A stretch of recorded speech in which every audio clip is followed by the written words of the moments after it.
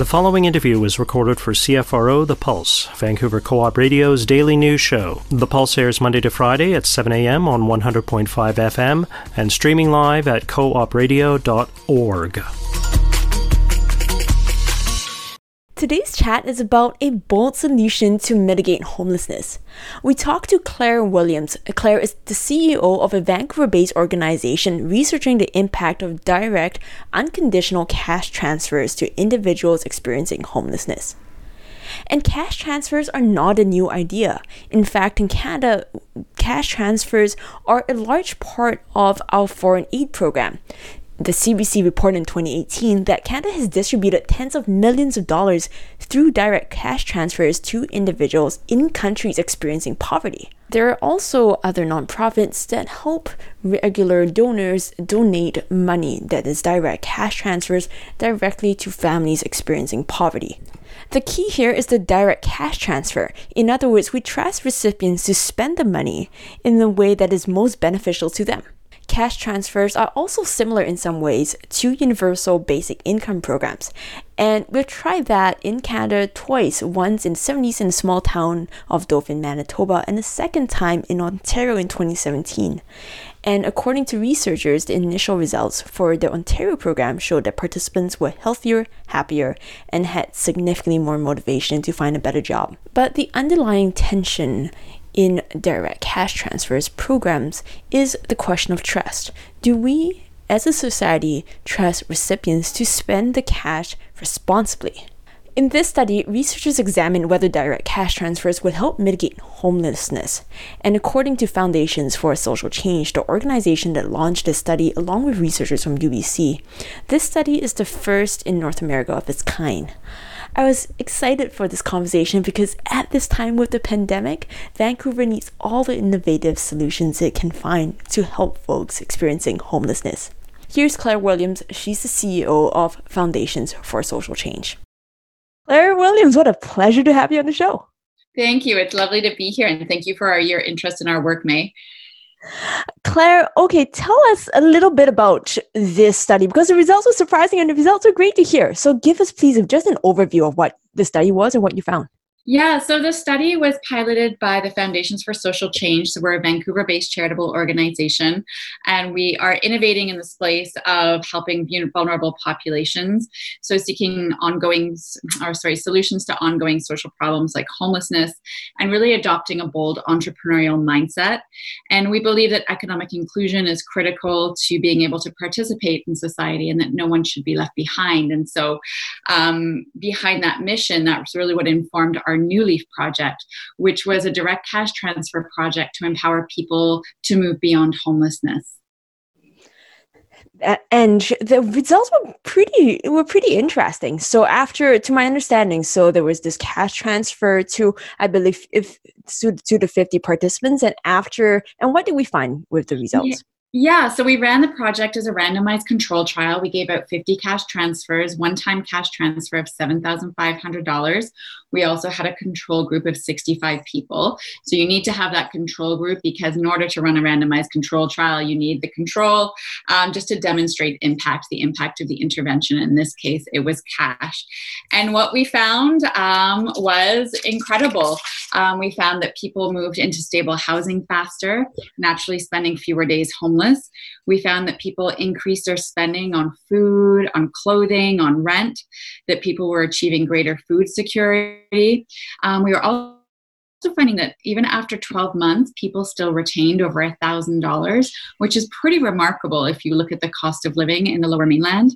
And then I love this statistic just because it disrupts our stereotypes around people living in poverty and around homelessness.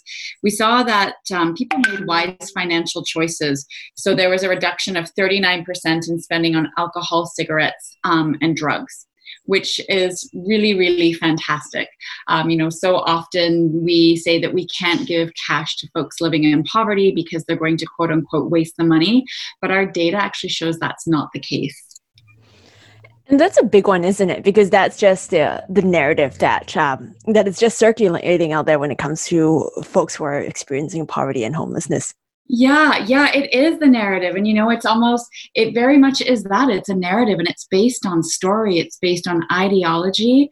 And it's incredibly harmful to people who we are trying to work shoulder to shoulder with in community to better their lives. So, beyond the implications of this project, when we look at social policy at a provincial and federal level, a lot of social policy is built around these broken stereotypes that, we criminalize people for living in poverty. We assume that they're bad people. And so we make the burden of proof for folks to get on any kind of support incredibly high because we default to this thinking that, they're trying to cheat the system. And then beyond that, we take a paternalistic attitude that as decision makers or people in positions of privilege and power, we know better than the people we're trying to help or support or empower what they need in their lives. And that actually isn't true. And our pilot project shows that. And this study and the results are really, really surprising and just so pleasant to hear. And I just want to dig into the details a little more to understand how this study can relate to a larger outcomes or the larger population here. So tell us a little bit about what you see this as a solution for, and what direct cash transfers may not be useful for. So for one thing, I noticed that in the eligibility requirements, and correct me if I'm wrong, that we were looking for folks who were recently homeless, and so not homelessness entrenched, and we were looking for folks with who did not have substance addiction issues and did not have mental health issues. Is that correct? That is correct. So no one has ever, to our knowledge, no one has ever done this kind of work in the world whereby they have awarded cash transfers to people who are experiencing homelessness. So because we're innovating in this space, we wanted to start small and work with people who had a higher degree of functionality. So to your point, we had a set of eligibility criteria. We worked with people who were recently homeless, so less than 2 years homeless, and then who were between the ages of 19 to 64. And then we were working with folks who did not have any significant issues with substance use, alcohol use, and mental health challenges. So we were working with a very specific group. And I think it's great that we were able to quote unquote test this approach with this group and see the impact that we've had. And the kind of benefit of that is, one, we get to see that, okay, this is a really promising approach to homelessness. We get to empower those folks to move forward in their lives. We also reduce pressure on the existing shelter system of care. So while we're helping those people move forward, it releases pressure on our shelters, which we know are at capacity, which then allows them to devote their resources for people who need possibly some more wraparound supports. And then to your question, would this work with other groups? We want to find that out. So it's an open question that we want to continue exploring as we keep piloting different direct cash transfer programs. And not to detract from the study, I want to put the study in context with what we know about the homelessness population in Metro Vancouver. I believe the last Metro Vancouver homelessness count was 2017, and we know that the count is underreported for a number of reasons, or the number is lower than expected for a number of reasons. And by the in the survey of participants, I believe it was something like just over 50% of folks surveyed said that they did have either substance addiction issues or some sort of mental health issues, and many folks, a number of folks reported both. Mm-hmm. So we are talking in this particular study, or at least this particular version of the study, at least, we're talking about folks who don't have, who don't experience those issues, which is just probably about slightly less than half of the homelessness population in Vancouver. And just to, and again, not to detract from the study, but just trying to understand what this could mean for, as we look at homelessness in Metro Vancouver. Yeah, and I think, to your point, you just illustrated it. The homeless population is not homogenous. And to date, we have approached it from a one-size-fits-all solution. And this approach, this pilot project, actually speaks to the need for innovation and for developing more bespoke approaches for different subsets of that population. So just like in the general population, we all have different needs. There are different supports that help us move forward in our lives, that work for some folks but don't work for other folks. Well, it's the same for people who are experiencing homelessness homelessness. So we found for the 49%, this is an intervention that is really promising. And that's not to say it's not a promising intervention for the other 51%. We just haven't had the resources or the time yet to explore that.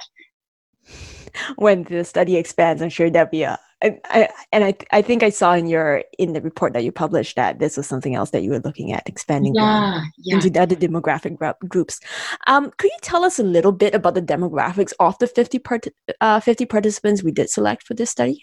Yeah. At least specifically for the direct cash transfer component. I know there was a larger amount of participants for the entire study. Yeah, absolutely. So we had an average age was 42, which is quite young. And that holds steady, I think, with the findings from the homelessness count. 39% of our participants had kids under the age of 19. We also saw, just thinking back to the data, I don't have that data right in front of me, so just give me a second. 28% of our participants were employed, so in some form of employment, which speaks to the fact that, many people cannot afford to pay rent at the minimum wage. We also found that 24% of our participants also didn't have any ID replacement, and that's actually, to me, a really quick fix, but a huge barrier for folks. You can't move into employment unless you have ID, but a lot of people don't have the $60 to replace their ID, so they get caught in this catch-22. And let's talk more about the results of the study. And I'm very much not just sympathetic, but excited about the results of the study. But I just want to understand this more. So I'm looking at days homeless experienced by the participants of the study who were given the cash transfer versus the control study participants who weren't given the cash transfer. And to my reading of the results here, please again correct me if I'm wrong, that after about 12 months, both groups were actually experienced about the same amount of homelessness. So I believe what I'm seeing here is that under 25, after 12 months, only under 25% of participants in both groups, the folks who were given the direct cash and the folks who weren't given the direct cash, both groups are experiencing just about the same level of homelessness. So I'm wondering if there's an argument to be made here that the direct cash transfers did help folks make the transition faster, which is great because it alleviates human suffering. But folks would have eventually gotten there anyway without the cash transfer. Yeah, and you're exactly right. Everybody catches up at 12 months, but I don't know about you, but I haven't spent one day in homelessness. So 360.5 days is a pretty significant amount of time to exist in that experience. We know from the research that homelessness is an incredibly challenging experience. It's detrimental to people's physical health, mental health. People are at increased risk of violence, increased risk of sexual assault. We see that people who are homeless have a reduced life expectancy of 17 years. So it is by no means a benign experience. And I think the quicker we can support people to move out of homelessness, the better. It's the humane and compassionate response to people in need. And then beyond that, we did actually see that there was a cost saving. So moving people into housing and providing them with stability actually results in a cost savings to society. So the status quo is not cheap. It costs on average $53,000 to $134,000 per person experiencing homelessness per year. So the cost of doing quote unquote nothing, it's not free. So what if we could empower people up front? What if we could take the dignified and compassionate response, see them as human beings beyond their circumstance, and quickly empower them to move forward in their lives? I think that's the response we would all want to receive if we found ourselves in those same circumstances. I certainly empathize with that. I can't imagine how difficult a year spent in homelessness would be, and I'm grateful to not have in those circumstances. I want to ask about the amount of the cash transfer. $7,500 a one-time cash transfer. Why $7,500? Well, it was a great question. We sat there in a room full of very smart people asking, what is the right amount? Is there a perfect amount? And what we decided at the end was to benchmark it to a year of income assistance. So at the time of study design, it was 2016, and folks were receiving $610 a month in income assistance. Times 12 came to $7,250, and we just rounded it up to $7,500. And so we did that intentionally just because I do think it has important policy implications. If we look at current ways of dispersing income assistance and disability, we mete out the smallest amount possible that keeps people in survival mode. They're by no means thriving. They're not able to move forward in their lives. And so what if we actually trusted people? What if we radically overhauled social policy and built in trust and compassion and gave people larger sums up front, which would hopefully quickly move them out of their situation, which is what our study shows. I hear you about the policy implications, and my first thought was, when I looked at the number, was $7,500 is not a lot of money. Rent in Vancouver, as we know, is incredibly expensive. And I looked also at the breakdown of spending detailed in the report there, and I noticed that I believe it was an average spend of $402 on rent every month. Mm-hmm. And I thought to myself, man, those are lucky folks to be able to find a rent at $400 in this city. Was there a thought about increasing? Where was, you talked about being in a room full of smart people and is trying to determine this perfect amount, which was I'm sure was difficult. But was there a thought of substantially increasing the cash amount and having a smaller study? Yeah, we did have conversations. Well, not having a smaller sample size. So from a statistical point of view, right. 50 people was the absolute smallest number that we could have in order to have statistically relevant results. But the amount of cash, absolutely. We would have liked to have increased it. We would have liked to possibly disperse a second payment 6 months or 12 months later, but we were constrained by funding. So we were fundraising for the project, and so we had to set a limit. Right. And could you maybe talk a little bit about how the money was spent by folks, and you can sort of detail for us, give a little bit of detail on how that money was tracked. And this is a smaller logistical point, but I'm curious because I know that budgeting and tracking our spending is hard for most of us, and I'm sure that that's probably not the first thing top of mind for folks who are experiencing homelessness. How was it that you were able to track how much people were spending?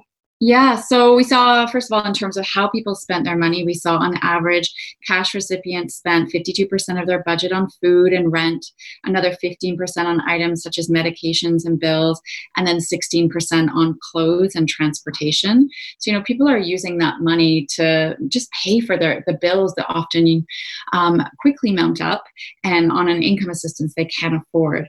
And then in terms of how we tracked it, we asked people, so it was all self-reported. So we had interviewers meet with our participants every 3 months. And as part of our survey and questionnaire, we asked people what their spending habits were like. And so they self-reported. And then there were a few individuals who wanted to share their bank statements with us. And so we have more kind of quantifiable data from that. And that's great. And I just want to ask a couple of questions, make sure I ask them, which is self-reported data can be problematic, especially with something like this that is so norm and so stereotype. So sort of what's the word for it? Where it's just laden with a lot of sensitivities. Could it be that folks, how much guarantee do we have that folks were actually spending money in the categories they self-reported as opposed to categories like alcohol, drugs, and so on and so forth that are perhaps less desired? Yeah, and I think this would be a great question for the researchers, but I will give you my response to that is the whole premise of our work is about trust and believing in people. And so we have worked hard to develop rapport and relationship with all of our participants. And so we just believe that those self-reports are accurate. Let's say, for example, in the area of drugs, alcohol, and tobacco, people were still reporting to us that they were consuming those goods, but just at a lower level. So the whole premise of our work is based on human goodness, in trusting and believing in people. And so that just is why we believe the data as well. Claire, can I ask you about the amount of people who did spend, if there was an amount of the number of people who did take some of that money and spend it, increase their spending on alcohol, drugs, and other substances? What would you like to know? Whether we did see an amount of people who did. I'd have to ask my researcher, but the statistic they have given me is that there was a 39% reduction across the group. So, and I think one of the reasons we're becoming clear on why that might be is that people aren't self-medicating. So as I mentioned earlier, living in homelessness is a fairly traumatic experience. So people are often smoking more to calm their nerves. They are drinking more to keep warm, and they're using substances to stay awake at night so they're not at risk of violence. Thanks, Claire. And I also wanted to ask you about stepping back a little bit I wanted to ask about the team's connection to the downtown east side and to the neighborhood. And I was curious because I was going through the bios of the folks on the team, such well-qualified people, yourself in a long background in environmental consulting. I think there was I could be seeing on Sajay Wellness, one of the co-founders of that company on the list of board members, and I didn't see many folks with lots of connections to the neighborhood. I think one of your project coordinators, if I believe, used to work at a shelter in the downtown east side, which is great. And I just wanted to ask, again, not to detract from the study and not to detract from the wonderful findings in the study, but I just wanted to ask a little more so that folks can understand sort of how the team is connected to the downtown east side and how much of the unique characteristics of the neighborhood was taken into account when this study was being prepared. Yeah, so I think the first thing that's important to highlight is we were not a downtown east side focused project. Homelessness occurs across the region. So we worked with shelters in North Vancouver, Coquitlam, New Westminster, Surrey, Abbotsford, and the city of Vancouver. So we were not focused on the downtown east side. But to speak to your point about incorporating perspectives of people with lived experience, at the front end of our project, we did work with an individual who consulted with us on the study design and helped us ground truth some of our assumptions. And then we now have a lived experience advisory panel, which is comprised of New Leaf Project alumni. And so again, people with lived experience, people who benefited from the cash transfer.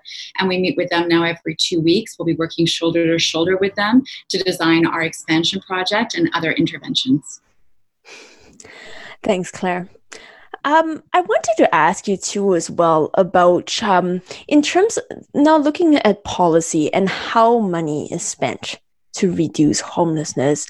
And thanks for pointing out, not just in the downtown east side, but also in the region, sort of the different ways in which we can put money towards solving homelessness. There is direct cash transfers.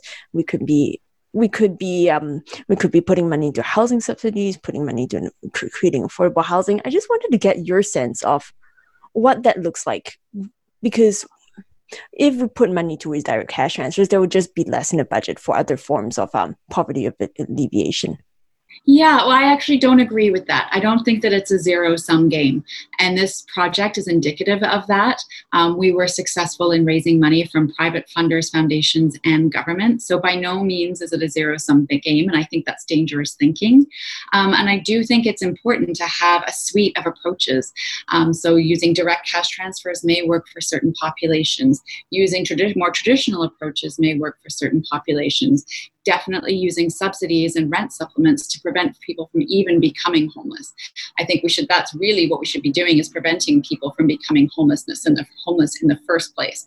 So I don't think, again, we're really trying to encourage and underemphasize, that this is not a one-size-fits-all solution. We do not believe in one-size-fits-all solutions, because that's got us to the current situation. That's where we're at now, because we do have one-size-fits-all. So we're looking to advance meaningful risk-taking in the name of social change and working in partnership with existing organizations to solve these challenges in society. Thanks, Claire. And probably my last question for you is, moving forward, what's the ideal vision here, say 10 years, 20 years from now? What would you like to see this project look like, and how do you think it would be funded? Oh gosh, well, the world is changing so incredibly quickly from let's say 3 years instead of 10 one week to the next. So I don't even think I can tell you what's going to happen next year, to be honest. But what I will say is, in light of the pandemic, what we've seen is government's ability to very quickly pivot and respond to people's needs.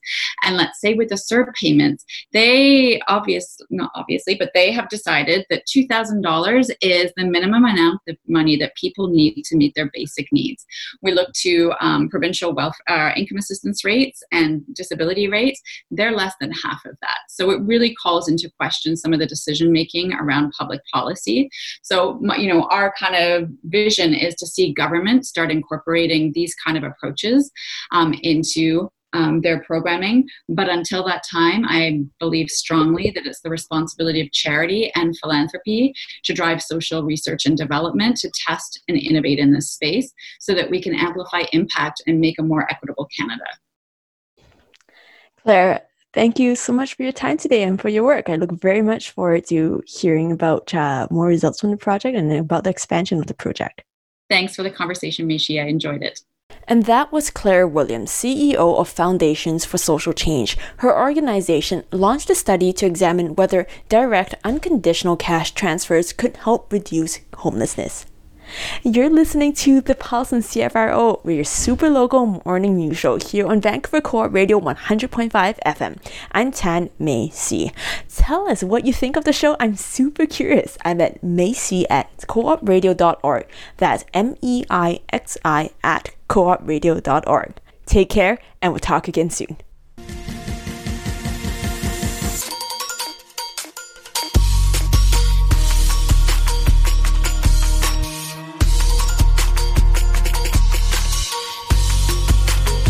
CFRO The Pulse is brought to you by the Local Journalism Initiative, a program funded by Heritage Canada and administered through the Community Radio Fund of Canada.